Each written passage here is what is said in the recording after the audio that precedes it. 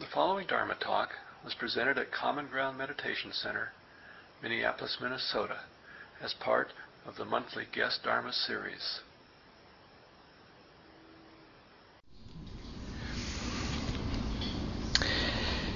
So, to begin the afternoon session, after having eaten, I expect that you're taking note of many food-borne material experiences now, right?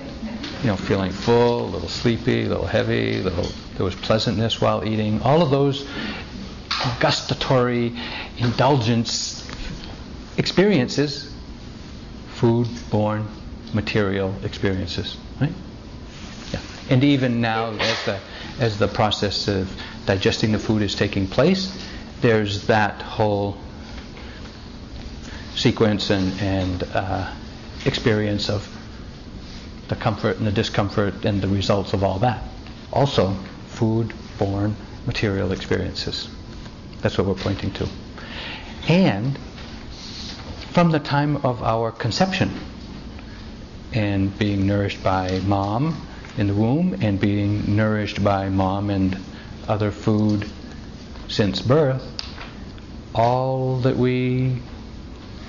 of the replenishing of the body that occurs is due to food-borne materiality, right?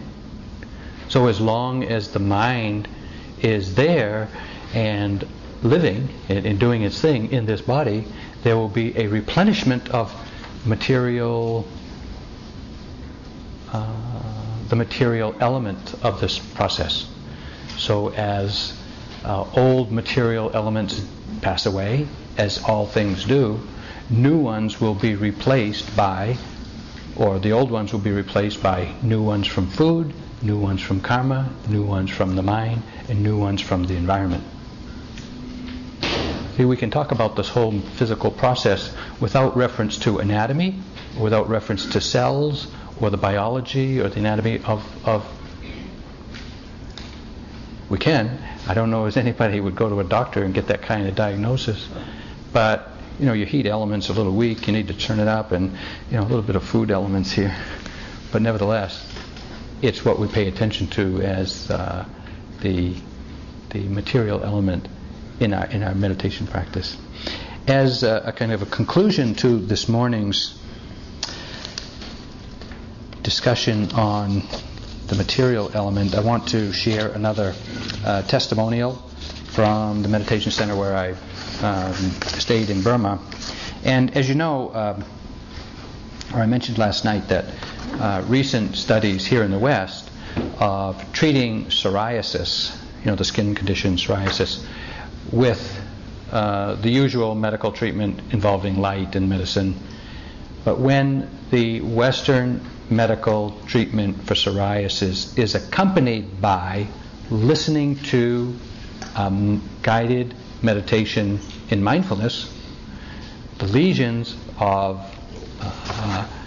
psoriatic lesions heal in a quarter of the time. There's a clear, well, scientifically confirmed value of mindfulness in that it has an effect on the curing or the relief of the symptoms of psoriasis. This was John Kabat-Zinn's work. Concluding, psoriasis cleared approximately 4 times the rate of those controlled subjects who did not use the mindfulness tape while receiving treatment. Okay. Well, in the monastery where I was staying, there was a young man came, 20 years old, had a severe skin disease. Between the ages of 16 and 19, he was living in a part of Burma where he ate a lot of wild game, including a lot of venison, wild cats, snakes, iguanas, and other traditional meats, or I should say non-traditional meats. But nevertheless, he was eating a lot of that. And after 3 years of eating that, he started to have a skin condition. And his whole body became covered with itchy and painful skin. And he says that or it's reported, his blood turned unclean and impure. I don't know what that means, but his complexion became spotted, and he had white patches of leukoderma, and he was kept awake at night by the itching, which interfered with everything else he wanted to do in life, studies, social life, etc. He tried medical treatment, medicine, and got injections daily for 3 months, and it had no effect. He went to a skin specialist who also gave him medicine and injections for 2 months, and there was also no result. And in fact, the nurses and doctors at the dermatological hospital expressed doubt that any number of injections could cure his disease. He said that the only way he could bear with his skin condition was to go to very entertaining distractions. And for a brief period of time, for an hour or two, he could get absorbed in some entertaining distraction, and his skin wasn't driving him crazy. So other than that, he was just miserable with his skin. So his grandfather, who had practiced in the monastery, at the meditation center, told him that he should go to the monastery and strive for the Dharma.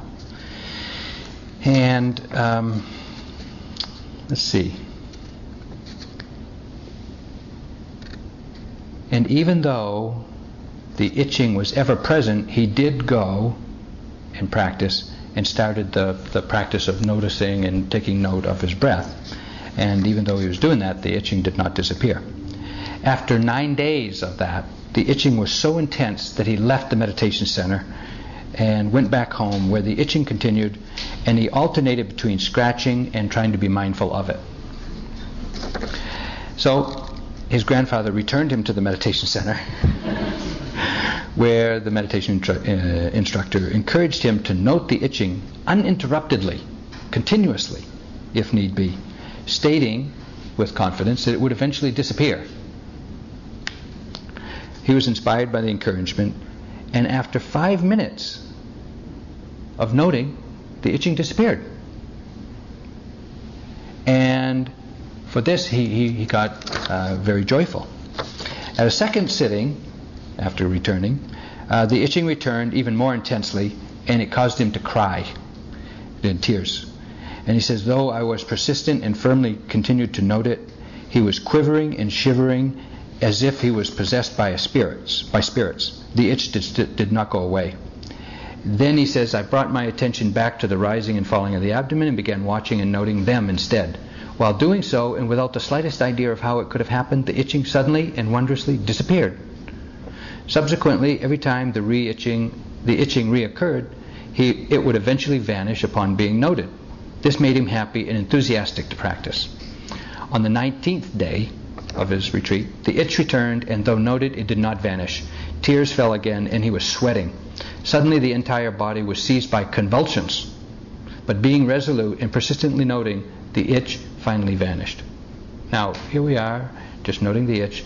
Now we're into convulsions, shivering, shaking, swaying, still noting.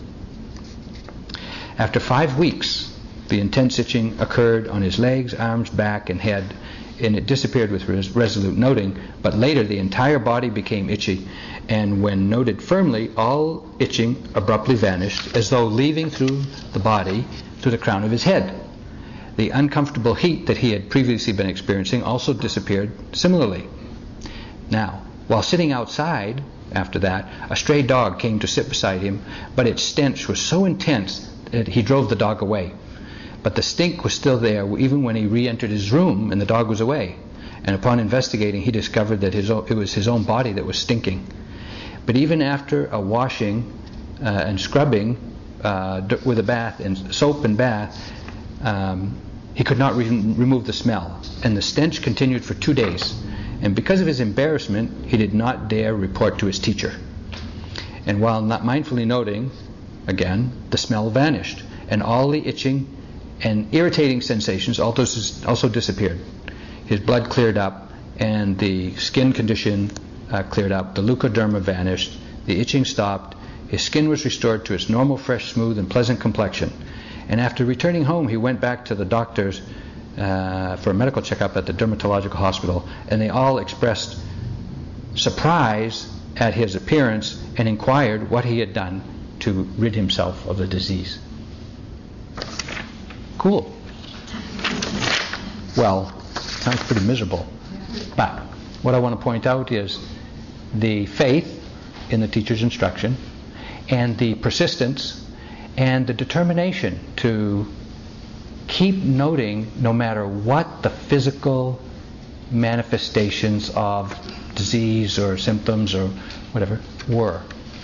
I mean, you just have to ask yourself, if that was your condition, would you have the faith to keep noting? With itching is one thing, but when you get to convulsions and shaking and shivering, and there's a lot of, well, what is it?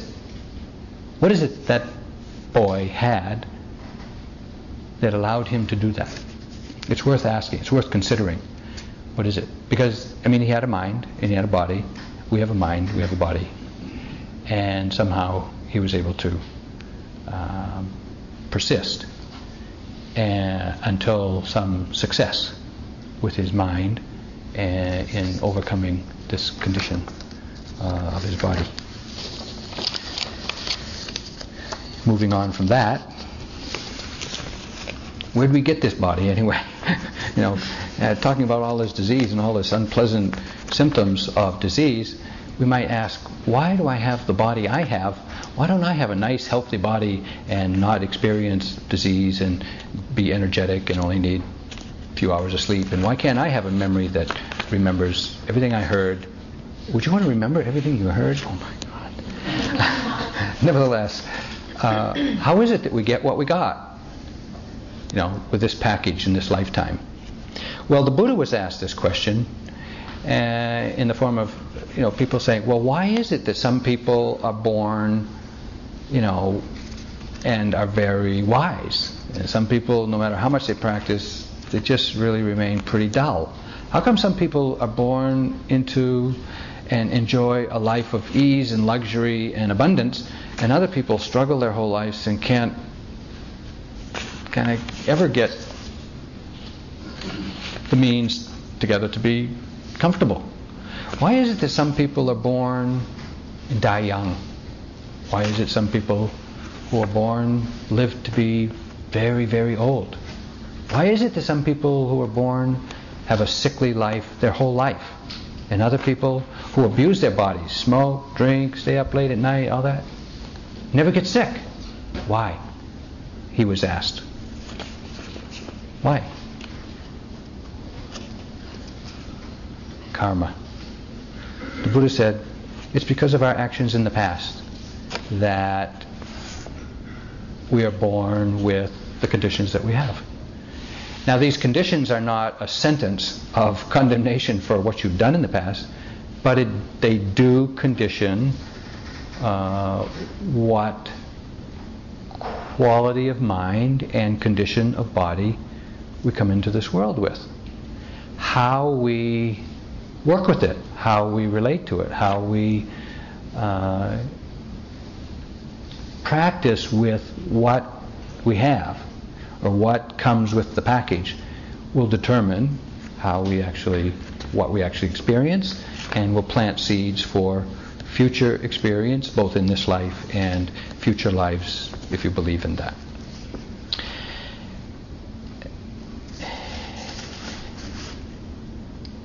Now, I want to acknowledge that our understanding of human limitation is we come into this world with a certain genetic package and a certain genetic profile and a certain cultural conditioning that we grow up in, and everyone has to grow up in a culture and receive certain cultural, family, religious conditioning. You can't live in the world. A human cannot live in the world without receiving that conditioning.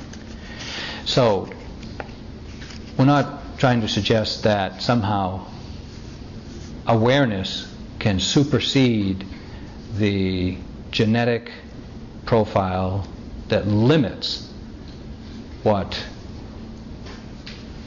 is available to this package.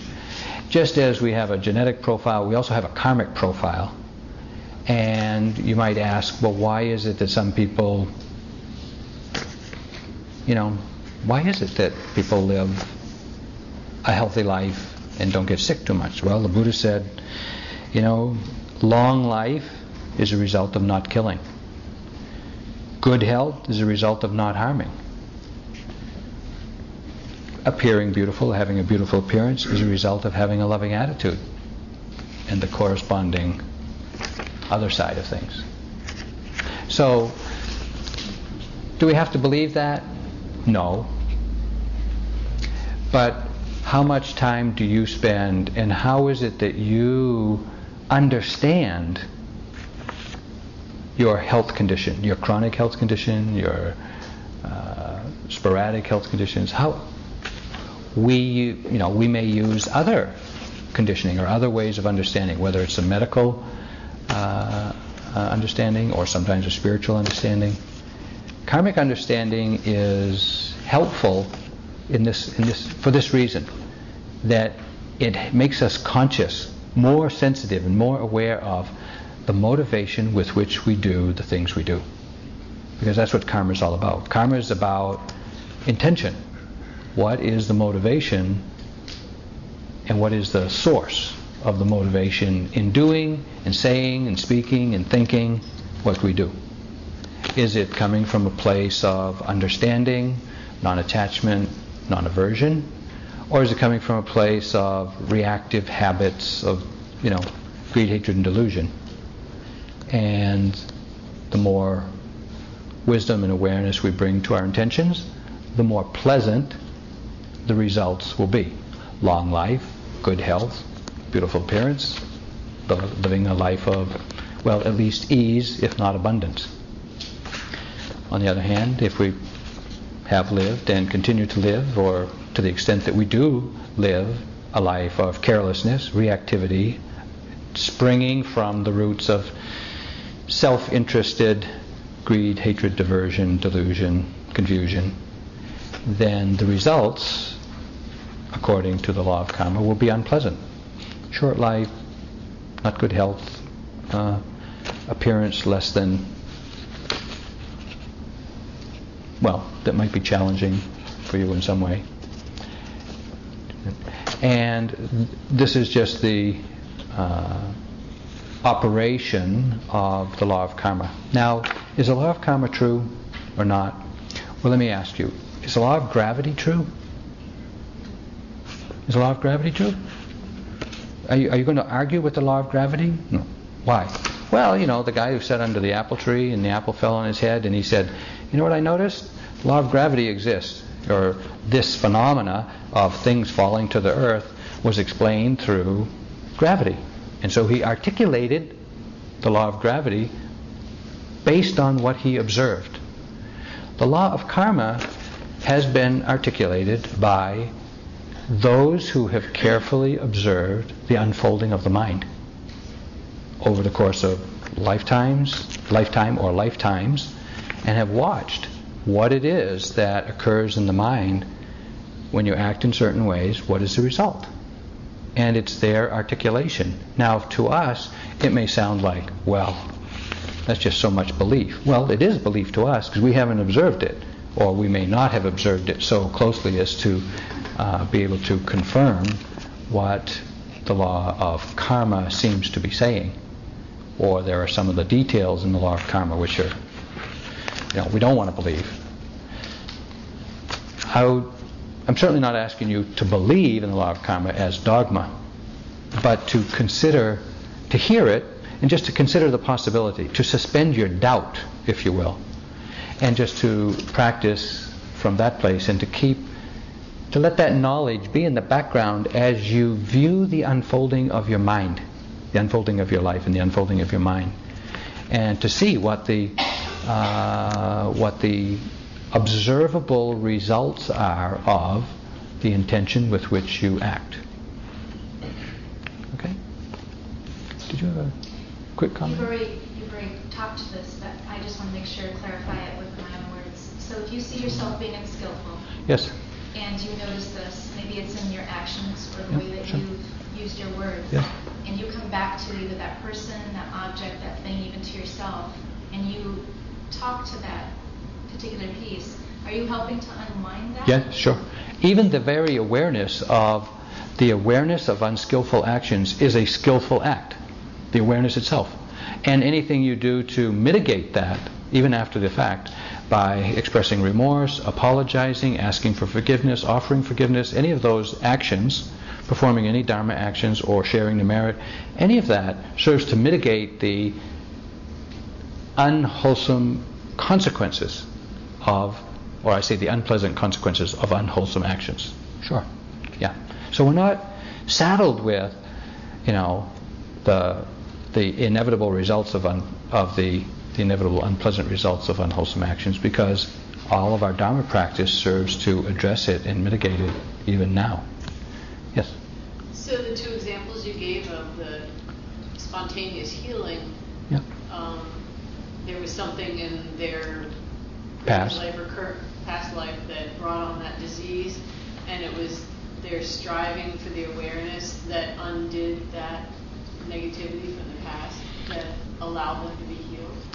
In part, I would say yes. The predisposition to contract that disease was conditioned in part by karma, but certainly for the young boy, it was conditioned in part by the food he ate, it seems.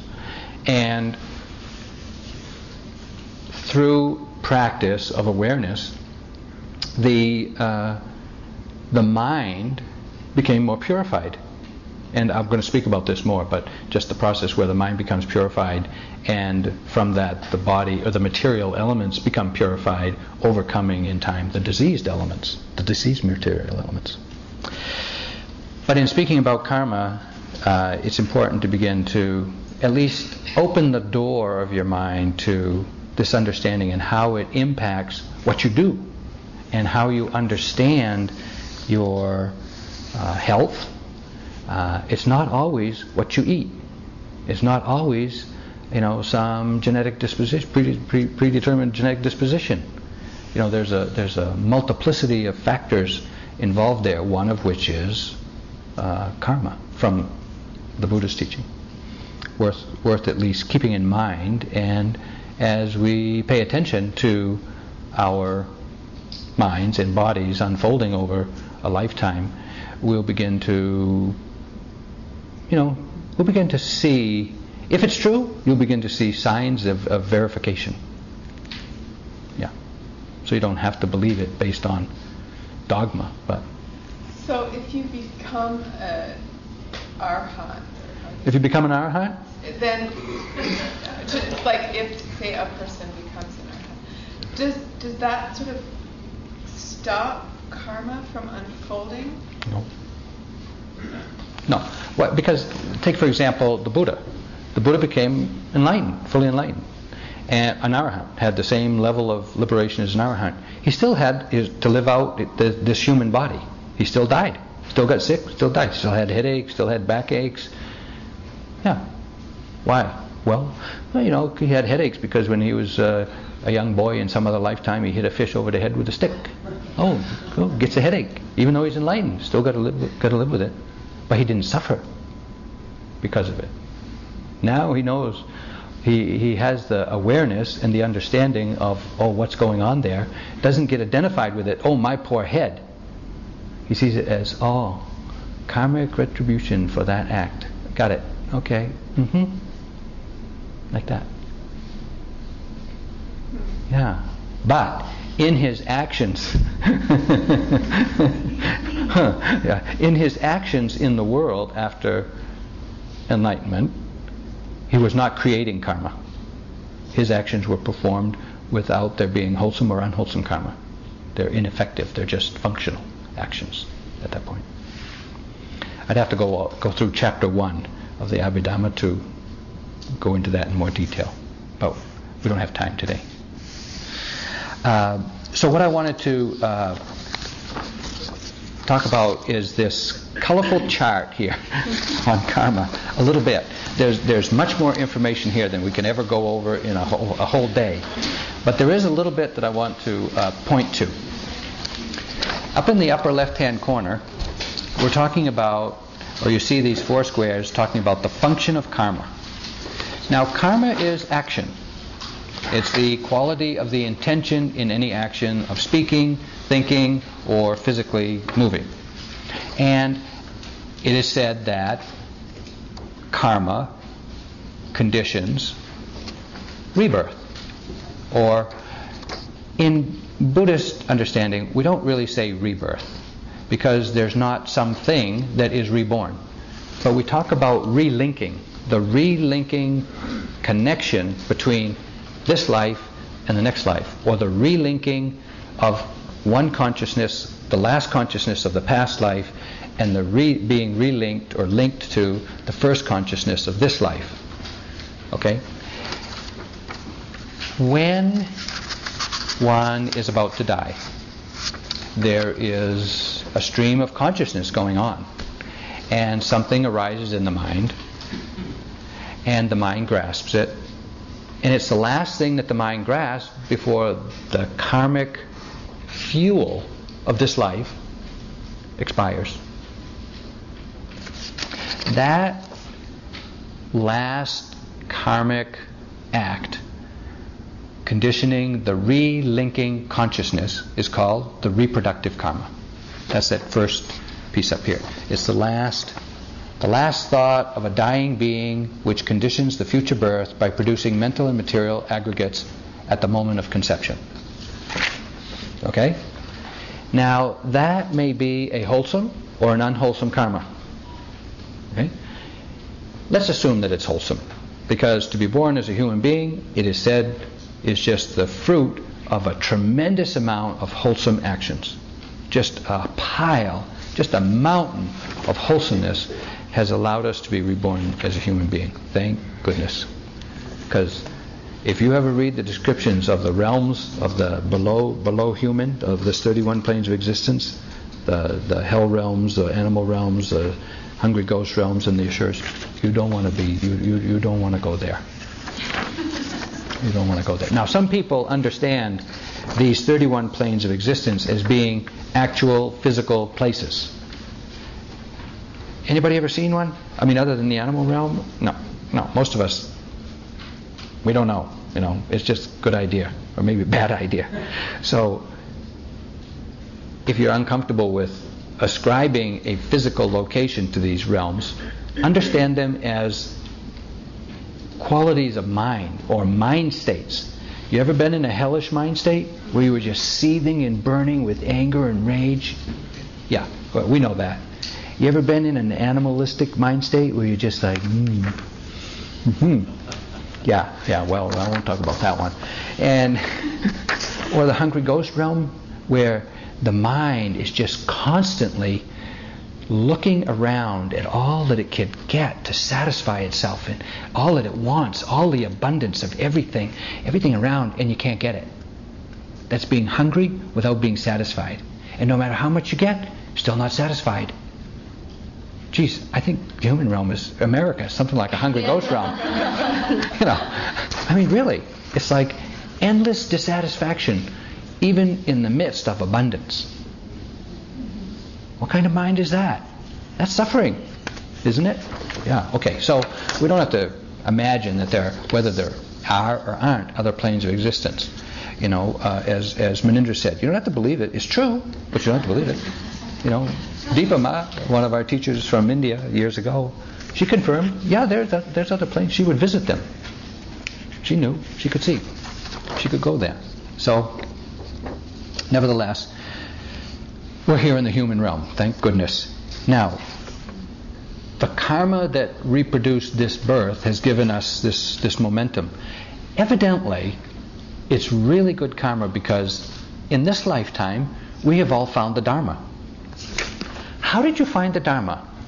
You think it was accidental? You think it was just... How did you ever come to the Dharma? Now, we all have our own stories. Some people it was accidental, somebody was dragged kicking and screaming by their spouse, other people, whatever. Somehow, we all got to the Dharma. How is it that you could recognize the wisdom and the value of what the Buddha said? Why? The Buddha's teachings are out there for all the world to see and hear. And the vast majority whether they read it or not. Don't get it. Don't get it. Don't want it. Don't believe it. Not interested. Doesn't have any meaning to them. Why? Well, no supportive karma. They had the good fortune of being born a human, but no supportive karma to make the most of it. Where we have supportive karma, because supportive karma assists or maintains the actions of the reproductive karma in the course of one's life. So anything that supports your life as a human being, and the benefit of it, getting the most benefit of it, is a karma that supports the initial relinking or rebirth karma. Then there's obstructive karma. Now we have this momentum going along, and we're capitalizing on the benefit of being a human by making the most use of it, hearing the Dharma, practicing Dharma, realizing the Dharma to some extent, and then along comes what? Some politician that you disagree with.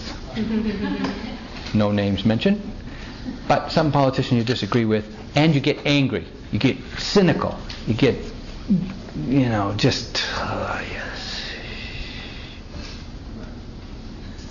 What's that state of mind? That's obstructive karma. That karma is interfering. That's obstructing your growth in the Dharma and getting the best benefit from your human life. Obstructive karma. Why'd you get angry? Well, an unpleasant sensation rose in the mind. You heard somebody say something, unpleasant sensation rose. The unpleasantness arose due to karmic action of the past, and you got angry. Well, got cynical. Yeah? Or you got judgmental. Those are all forms of aversion, unwholesome karma, and that's obstructing the wholesomeness that you're trying to create through your Dharma practice, right? Okay, are you getting this? I hope you've all heard this somewhat before, so you can kind of get it a little bit. Yeah? And then there is, that's obstructive karma. And then there's destructive karma, where out of carelessness you do something, you stick your finger in a socket, boom, life's over. Wow. The reproductive karma hadn't had a chance to run its course, but some, not just obstructive, but a destructive karma. Another karma entered to cut off the life force of that reproductive karma. Why is it some people die young? Destructive karma. The results of some destructive karma arise, the end. Well, we can say, it's an accident, it's a mistake, some nut was, drive-by shooting, whatever. There's that level of explanation. But why is it that person? I was doing a retreat up in Seattle a couple years ago, and I met with the group of young people, 20-year-olds, I guess, teens up in the 20s or maybe the early 30s. And I was meeting with them and just asking them about their Dharma and what got them interested in the Dharma, and et cetera, et cetera. And there was a couple of women there, young women. They were probably in their mid-20s, and they're both professionals, and they're both in a coupled relationship, and neither one had any interest in kids. So I said,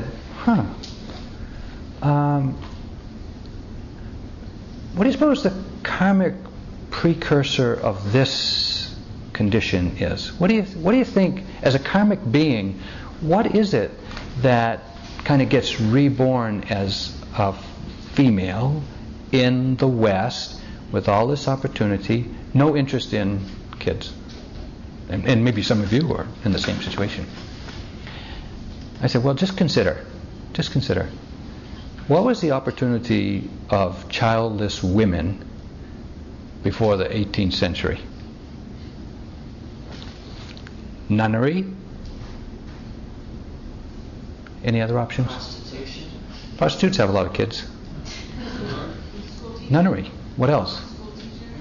Huh? Kind of servant nanny. Yeah, well, maybe. I mean, there's just... What happened to all the nuns of the past? Women who have no interest in kids, where are they reborn? Why not here? Happens a lot.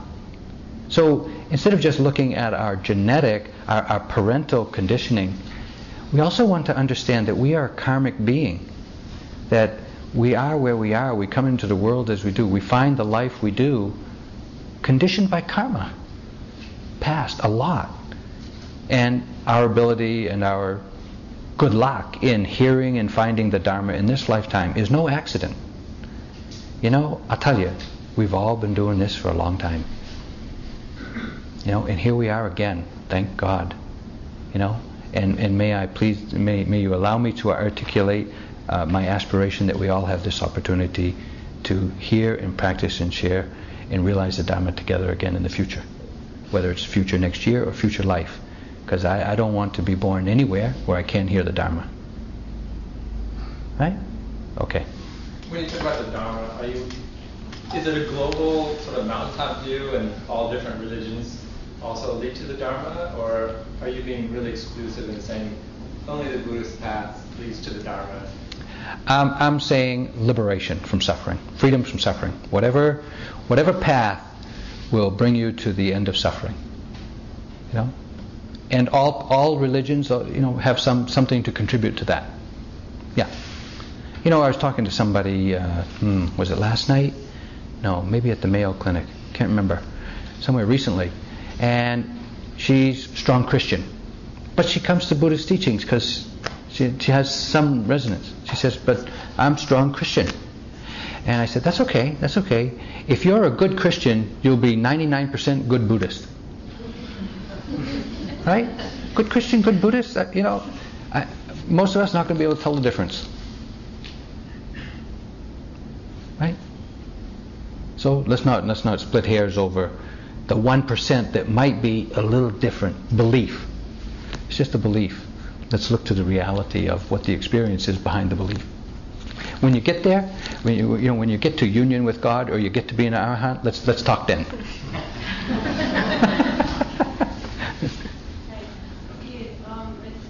Some people may have. I'm wondering if this is destructive.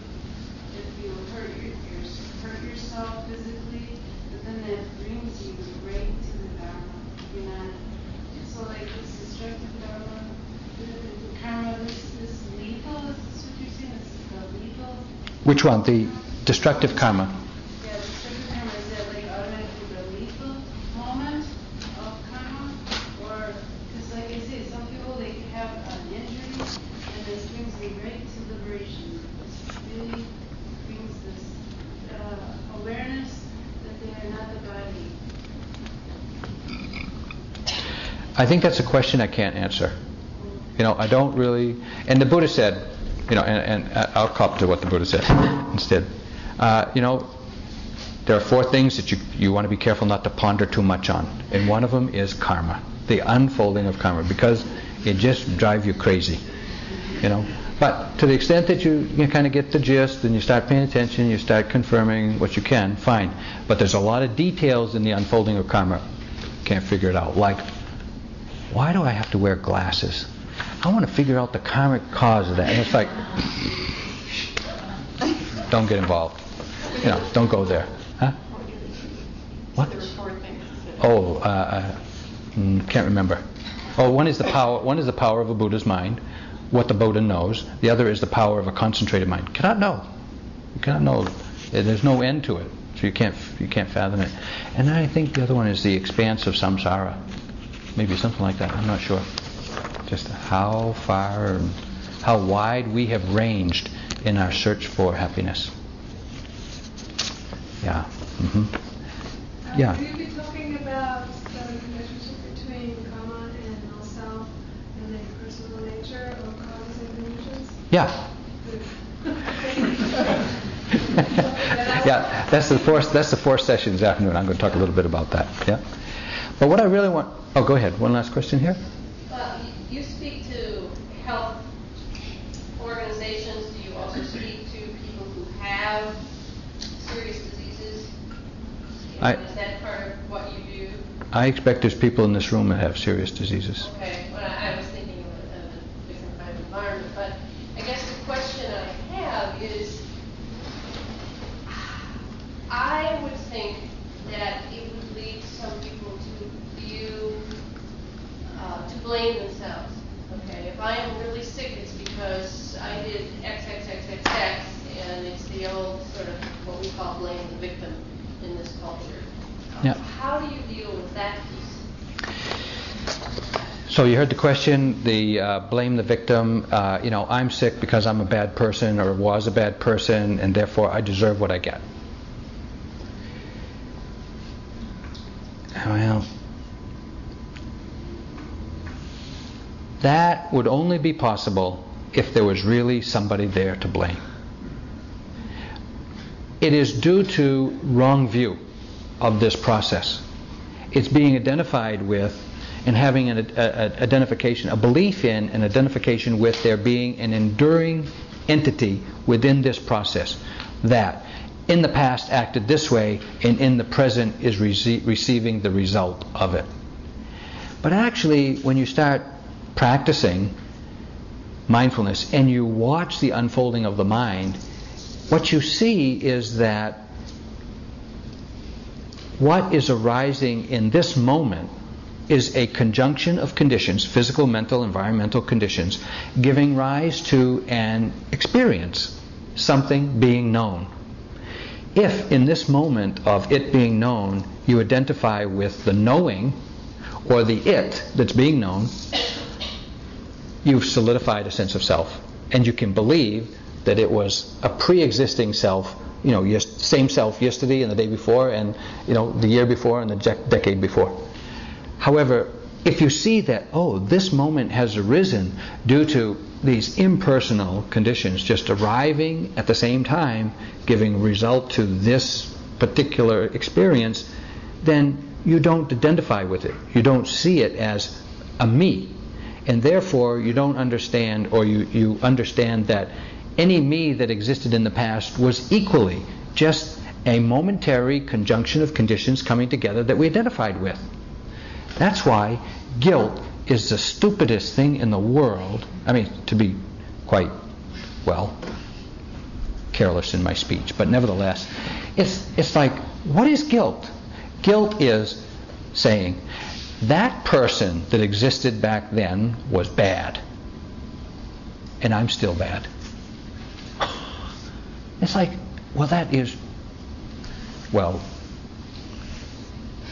it requires hanging on to that sense of self that was constellated out of impersonal conditions. Hanging on to it, and hanging on to those conditions and that sense of self through hell or high water until you get here and you remember it and say, yep, still guilty. Okay, go for another decade, recall it again. Yep, still guilty. Why do we torture ourselves that way? Well, we torture ourselves that way because we don't see the impersonal arising and passing away of everything. Actually, this is the fourth session that I wanted to talk about, but we'll get to it. But that's what's happening. Now, in practical terms, people do feel sometimes guilty. They feel they do get into that blame the victim. I must be bad. I must have done something bad. It's just wrong thinking. And what that person needs to hear is right view.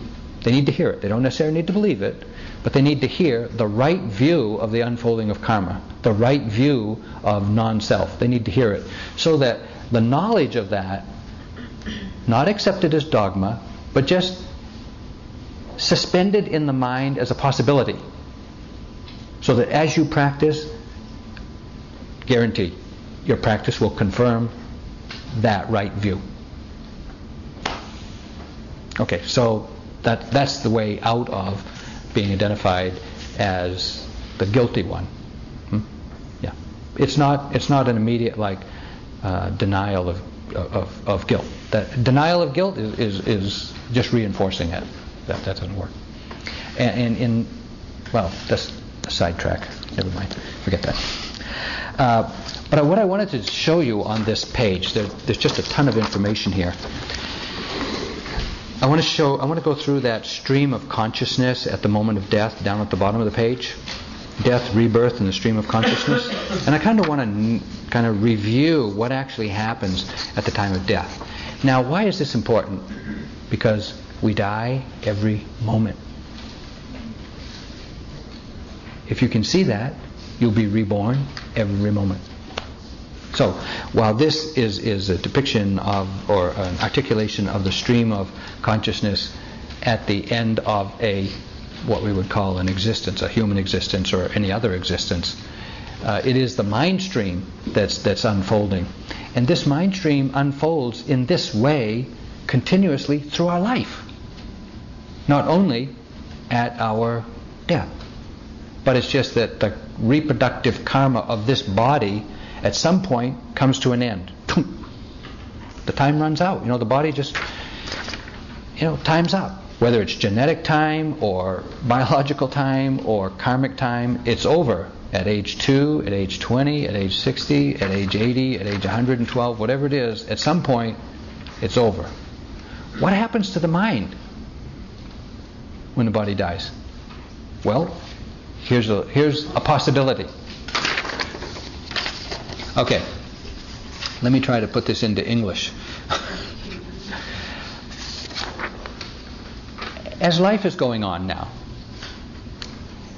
there are moments of time when we're asleep, and yet we don't know anything. We're not dreaming. Nothing's happening, except it's clear that the stream of consciousness is going on, right?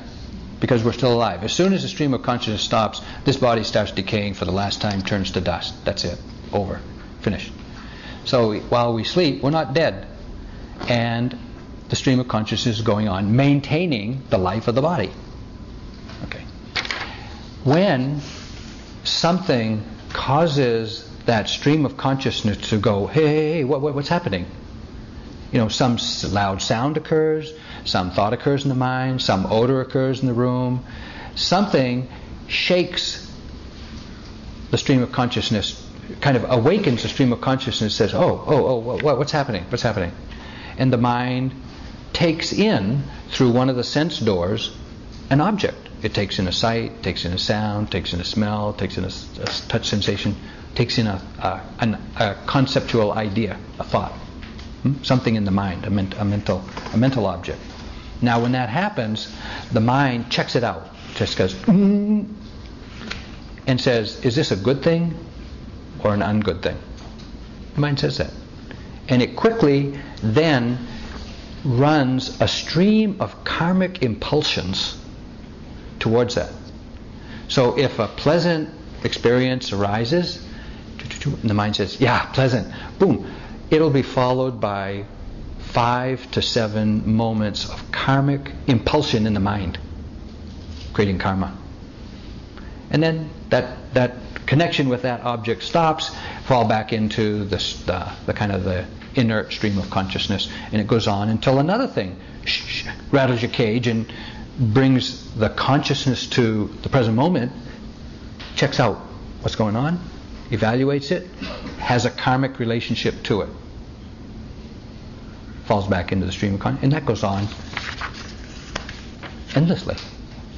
But as we approach death, as the mind stream is approaching its end, the object that arises in the mind to be taken as the last object in this lifetime is one of 3 things.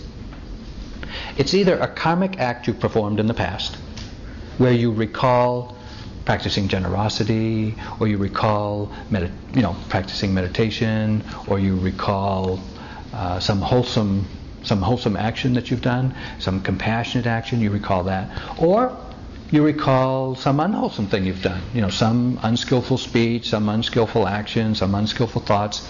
That arises. Something from a karmic action in the past might arise, or some implement of a karmic act may arise. So an image of the Buddha may arise because you spent a lifetime bowing to the Buddha and checking out that image. Just like, got it. Really imprinting that in the mind. So as a karmic act of humility, the image of a Buddha is strong. So, in that close to death moment, that image of the Buddha may arise, wholesome moment. Or, needless to say, there are other implements of unwholesome actions that could also arise. So it's either a karmic act arises, or an implement, or some image, or some icon of that karmic act arises. There's a third possibility, and this one is intriguing. A sign of your future destiny appears. A sign of your future destiny appears. An image from the life to come, or the plane of existence to come, appears in the mind, and either it, or the karmic act, or the karmic implement, the icon of a karmic act, arises in the mind. And because the mind is weak, the mindfulness is weak, everything is weak, the mind is just a split second from this life being over and the stream going on, that the mind cannot shake it. The mind can't get rid of it. The mind can't get rid of it. And it grasps onto that. At which point, the karmic force of our reproductive karma ends. Over. With this object still being held in the mind. Followed by one moment, the death moment. The karmic result of that last grasping is the relinking consciousness of the next life. Now, what that means is the subconscious or the unconscious or the stream of the life force of this lifetime, the object that the consciousness of that life force carries is an object from our last life. We have more moments in this life taking an object from the past life as its object than we do moments of taking an object in this life. The whole force, the whole tone of the mind in this life is conditioned by the last thought, the last moment, the last split second of the last life. That's why it's important to be as aware as you can be at the time of death. All of our practice is rehearsal for retirement, so to speak. What determines what that last thought's going to be? Yeah, that's really good. What determines what the last thought's going to be? Well, here it is. The order of the effect of karma. Now, what is it that's going to appear in that last moment as we're about to expire? Well, weighty karma will appear if there is a weighty karma. A weighty karma is either a wholesome karma of strong meditation practice. If you've attained jhana and you still can attain jhana at the time of death, that will be the object that appears, conditioning your rebirth. For sure.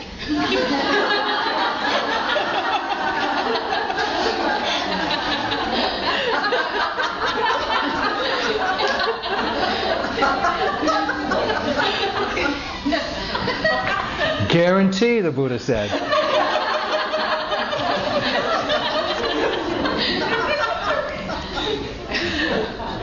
On the other hand, if you happen to have killed one of your parents, or injured the Buddha, or slandered an arahant or something like that, well, that's pretty weighty. Think about it. What's that mean? What does it mean, weighty karma comes to the front? Weighty karma is something that has a very strong intention, and often repeated, that's wholesome or unwholesome. It is so strong. To attain jhana, and to still be able to attain jhana at the time of death, or up until the time of death, you have to have planted that intention in your mind hundreds of millions of times. It's really strong. It is so powerful that will be the force that appears in the mind. To kill your parents, to kill one of your parents, to take a really gross example. What kind of intention? You just have to have a tremendously deluded state of mind. The delusion would just have to be so powerful. But that's an intention. That's what will arise. That's what will condition. Now, many of us aren't going to have either one of those weighty karmas, or any of those weighty karmas. So the next option for us is proximate karma. What you are doing at the time of death. If you're practicing meditation, that's what you're doing. That's the current stream current stream of intention that's being energized. And if the reproductive karma of this life drops off right there, then it will have its effect. Or if you're, anxious and fretful about, something, whatever it is that you can be anxious and fretful about as you're about to pass away, could be a lot. Then that will be the karma that conditions the rebirth, relinking consciousness. If there's no strong proximate karma, then the habitual karma, that which you have done for long periods, that's a habit. That which is a habit will take over and will be the karma of your relinking consciousness. Now, a couple of years ago, well, now it's several years ago, we had a teachers' meeting in Spirit Rock, and the Dalai Lama came, and a bunch of other elders from a lot of Buddhist traditions in the Theravada world came, and one of them was Mahagosananda. Now, Mahagosananda was kind of like the Dalai Lama of Cambodia, but during the Khmer Rouge, when the Khmer Rouge was taking out all the monks of Cambodia, he went to Thailand and just meditated. After the Khmer Rouge was done with Cambodia, then he went back to Cambodia and really tried to reestablish Buddhism and ordaining monks and getting the teachings published again in Cambodian language. And he was just a tireless servant of getting the Dharma reestablished in Cambodia after the Khmer Rouge. Well, he was, we brought him to the States in 80, I think, 80. We sponsored him to come to the States, and he set up a couple of monasteries here. And then, as he got older, and when he was at this teacher meeting, he was kind of senile. But all he could do was offer the refuges and precepts. All the time, he was offering the refuge and precept. Anybody that wanted them. That was his habitual karma. That's what he just did a lot. That's what he was doing probably at the time of his death. What you do a lot in your life is where the mind will gravitate, when there's no strength of mind to do anything different. Because as the body gets weaker, the mind gets, we don't have strong mind. Or, if there's no weighty karma, no proximate karma that's commanding, and no habitual karma that arises to the surface, then anything you've ever done in the past. We better get a weighty karma in there somewhere. Can arise just kind of adventitiously, arise in the stream, mind grabs it, reproductive karma ends here, conditioning, relinking consciousness of the next life. Now, is this true? Is that true? How are we going to know? Do we have to wait till we die and then see? No, we don't. When you go to practice intensively, and you pay attention to what comes up in the mind, the first thing you'll see is all the heavy karma in your life. The heavy good and the heavy not so good. It comes up for review again and again and again. And after you've got some familiarity with it, and you've kind of processed it, and you've kind of got a balanced relationship to it, then what comes up? Oh, what's happening now? Oh, people in the retreat. You get your Vipassana vendetta and your Vipassana romance, and wow, it's like all of life is right there. Okay, so if that's what you're getting entangled with in intensive practice, well, you got a good idea of what's going to happen if it's proximate karma that arises in your mind. Or in your practice, as you kind of clear up the weighty karma, the heavy things in your life, and you clear up kind of getting entangled in the current proximate events of your life on retreat, then what comes up? Oh, things you've been doing habitually for the last period of time since your last retreat. You see that? And then there's lots of just adventitious, random thoughts, memories, plans, all kinds of things just kind of appear to be noticed. It's no different in our everyday life what comes up to be seen. It's no different than what happens at death. The same thing is going on even now. What is it that your mind is getting entangled in? Well, right now, kind of proximate karma. Mostly you're listening to me, aren't you? If you're off, imagining that you want to be with Obama down at the other center, or you're kind of looking at your watch saying, God, at 4 o'clock I've got an appointment with somebody, and you're planning ahead, well, that's your karma. Just notice that. That's the same thing occurs at the time of death. It's just that the mindfulness is so weak that you can't turn away from unwholesome things. So that's why we want to practice wholesomeness as much as we can. So it's really, we don't have to wait till we die to see that. It's all apparent. If you watch the stream of consciousness unfold even now, you'll see what's going to occur at the time of death. Yeah. Can you speak to modern medicine and how it's extending life, extending death, and sort of the inherent deterioration of the mind in those extended years, and how that affects karma in terms of, is that a negative thing, the mind deteriorating? It's really, the question is about modern medicine extending life and maybe making it possible for the mind to deteriorate more, and so maybe it would be better to die young and have a wholesome mind, or a better mind, than to kind of have our life prolonged medically and have a less wholesome, skillful mind. That's the kind of the comment in question. So I certainly can't answer that with any clarity, but I think that if it's our karma to have the opportunity to have life extended, then it's a choice to make, isn't it? You don't have to take that medicine. You don't have to have your life prolonged.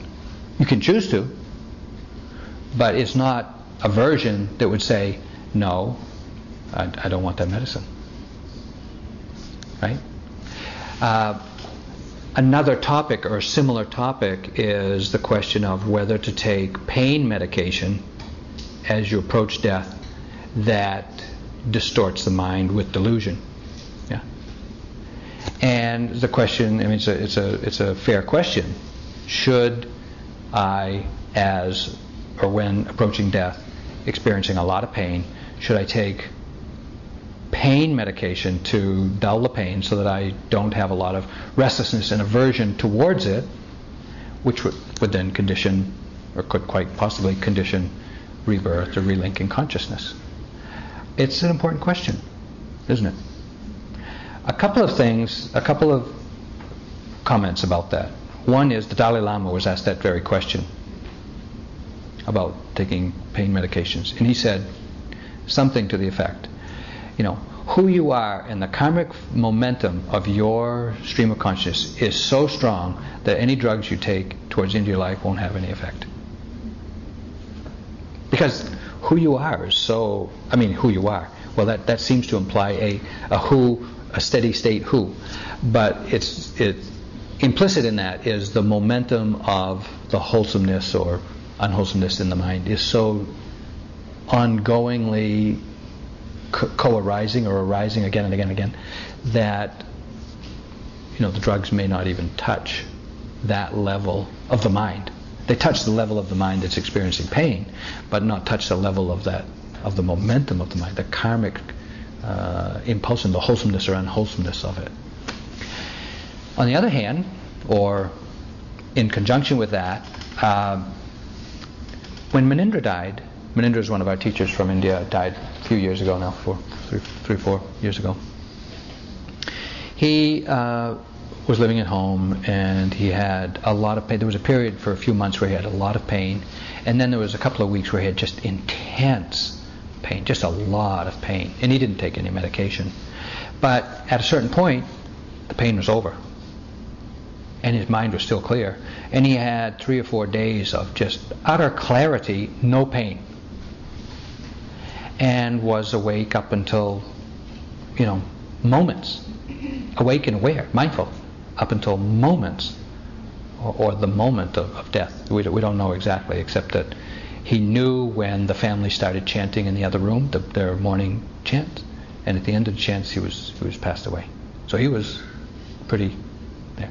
Another friend of ours that just recently passed away on Maui, also during the phase of intense pain, in the couple of weeks before she died, took some medication, just enough medication to kind of ease the pain, but was able to somehow recognize when the pain was not there and stopped taking the medication, and had again another 3 or 4 days of somewhat clarity, not drug-induced delusion, but some greater clarity as she approached the final time of her death. So I think that it's a question for all of us to kind of keep open about and keep just see what is going to be required for us or those that we love as we're attending their death, and not to get into a fixed must be, must not be, should be, shouldn't be type of state of mind about it. But I do want to share another story of someone at the monastery in Burma. And this person, was an alcoholic. Now, alcoholism is a disease. It's not a social, moral failure. It's a disease, and recognized in our culture. And again, there's a lot of medical studies and mindfulness meditation with substance abuse victims, if you will, research being done, and there's just phenomenal results. I mean, it's just amazing how applicable mindfulness is to all kinds of diseases, not just skin diseases and tumors and other things, but including alcoholism or addiction to, in the States, crack cocaine, marijuana, alcohol, and others. But this case, the story from a young man in Burma. He was a young man, married, and he was heavily addicted to alcohol. He was a real drunk. And his family members tried to get him to stop drinking. And they encouraged him also to go to the center, the meditation center, to strive for the Dharma, because they found it to be very beneficial in their life. So they encouraged him, and he agreed to, but when they came to pick him up to take him, he was already drunk. So they had to sneak up on him and take him to the monastery, kind of before he started drinking one day. And while there, it was difficult for him to get started, but once he got started, he really got the hang of it.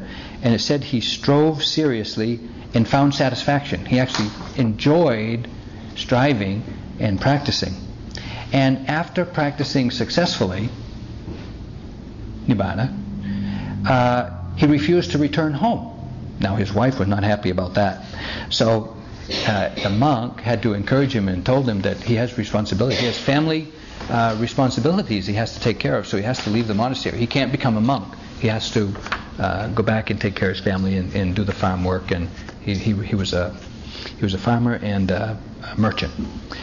So he said, okay, if I'm going to be home, if I'm not going to be in the monastery doing that, then I'm going to practice mindfulness while doing all of those farm and merchant activities. And he did. Evidently, he really practiced in his daily life very diligently. And it said that he kept his mindfulness unbroken while working in the fields and peddling his wares. And then one time he was really curious to see whether his addiction to alcohol could be reactivated. Or just to see if he had any interest anymore. So he allowed himself the opportunity to get close to and smell and just to kind of be mindfully present of what is going on in the whole consumption of alcohol thing. He didn't drink, but he got to the alcohol and he was smelling it. And he was being mindful of smelling it, and he entered Nibbana. Cool. Huh? Yeah. Wow. Okay, so insight arose, resulting in realizing Nibbana. Now, the amazing thing is, when he was about to die, he remained mindful and related his dying process to his wife, while mindfully noting the sensations in his body. And he said, oh, now the leg up to the ankle is dead. And then a little later, oh, between the ankle and the knee, oh, that part is no longer alive. Then from the knee up to the hip, he says, oh, that part of the leg has died. And he followed it, the dying process in his body, all the way up to, let's see, now there's only life from the hips, now there's only in the navel, now it's only in the center of the chest. Stage by stage, he described the changes that took place in his body as it was dying. Then he finally uttered, soon I will die. Don't be afraid of dying, because one day you're going to have to die too. Just make it a point to strive for the Dharma. Then he died. Wow. Cool. I think. I mean, it's possible. It's possible. We don't have to die in a flurry of deluded confusion, bewilderment, and what's happening, and fear and anxiety and restlessness. We don't have to. We can die with awareness, if we want to, if we make the effort, if we have the intention. Could you say something about violent death? I mean, some people say, well, it's a person's karma. The person is murdered, or in instances of violent death. How do we? I mean, I feel superstitious, often repeating a little mantra in the hope that if the plane starts to go down, that's what I'll think of. But I worry, I wonder about violent death and what happens. And it's like Mahatma Gandhi died violently. So there are good people who die violently. Yeah. So an obstructive or a destructive karma has arisen that cuts off their life seemingly prematurely. I think for us, kind of anticipating the possibility, not worrying about it, but just knowing that, hey, anybody could drive by and maybe I'll sit down. But I think that what we can rely on is not so much that we're doing something karmically at that time to result in that, but that the momentum of the karma in our life, either the proximic karma or the habitual karma, will be our relinking consciousness. The fact that we receive a destructive karma in that way, well, that's former karmic result. It's a result of former karma, not a current karma. Yeah. Don't worry about it. As one of my teachers said, why worry about anything that's happening or that might happen? We have all gone around this train, this station so many times. We've all said and done everything hundreds of thousands of times. It's already happened hundreds of thousands of times. Here we are, doing the best we can. That I find that, well, sometimes oppressive, but sometimes a relief.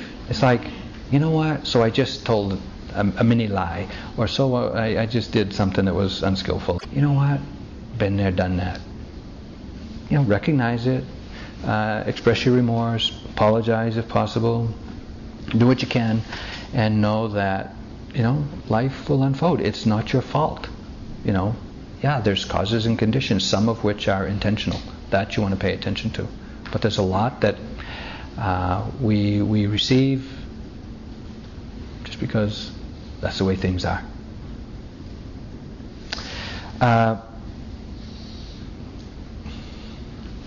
It's 3:00. Why don't we just take a short break? Thank you for listening. To learn how you can support the teachers and Dharma Seed, please visit dharmaseed.org/donate.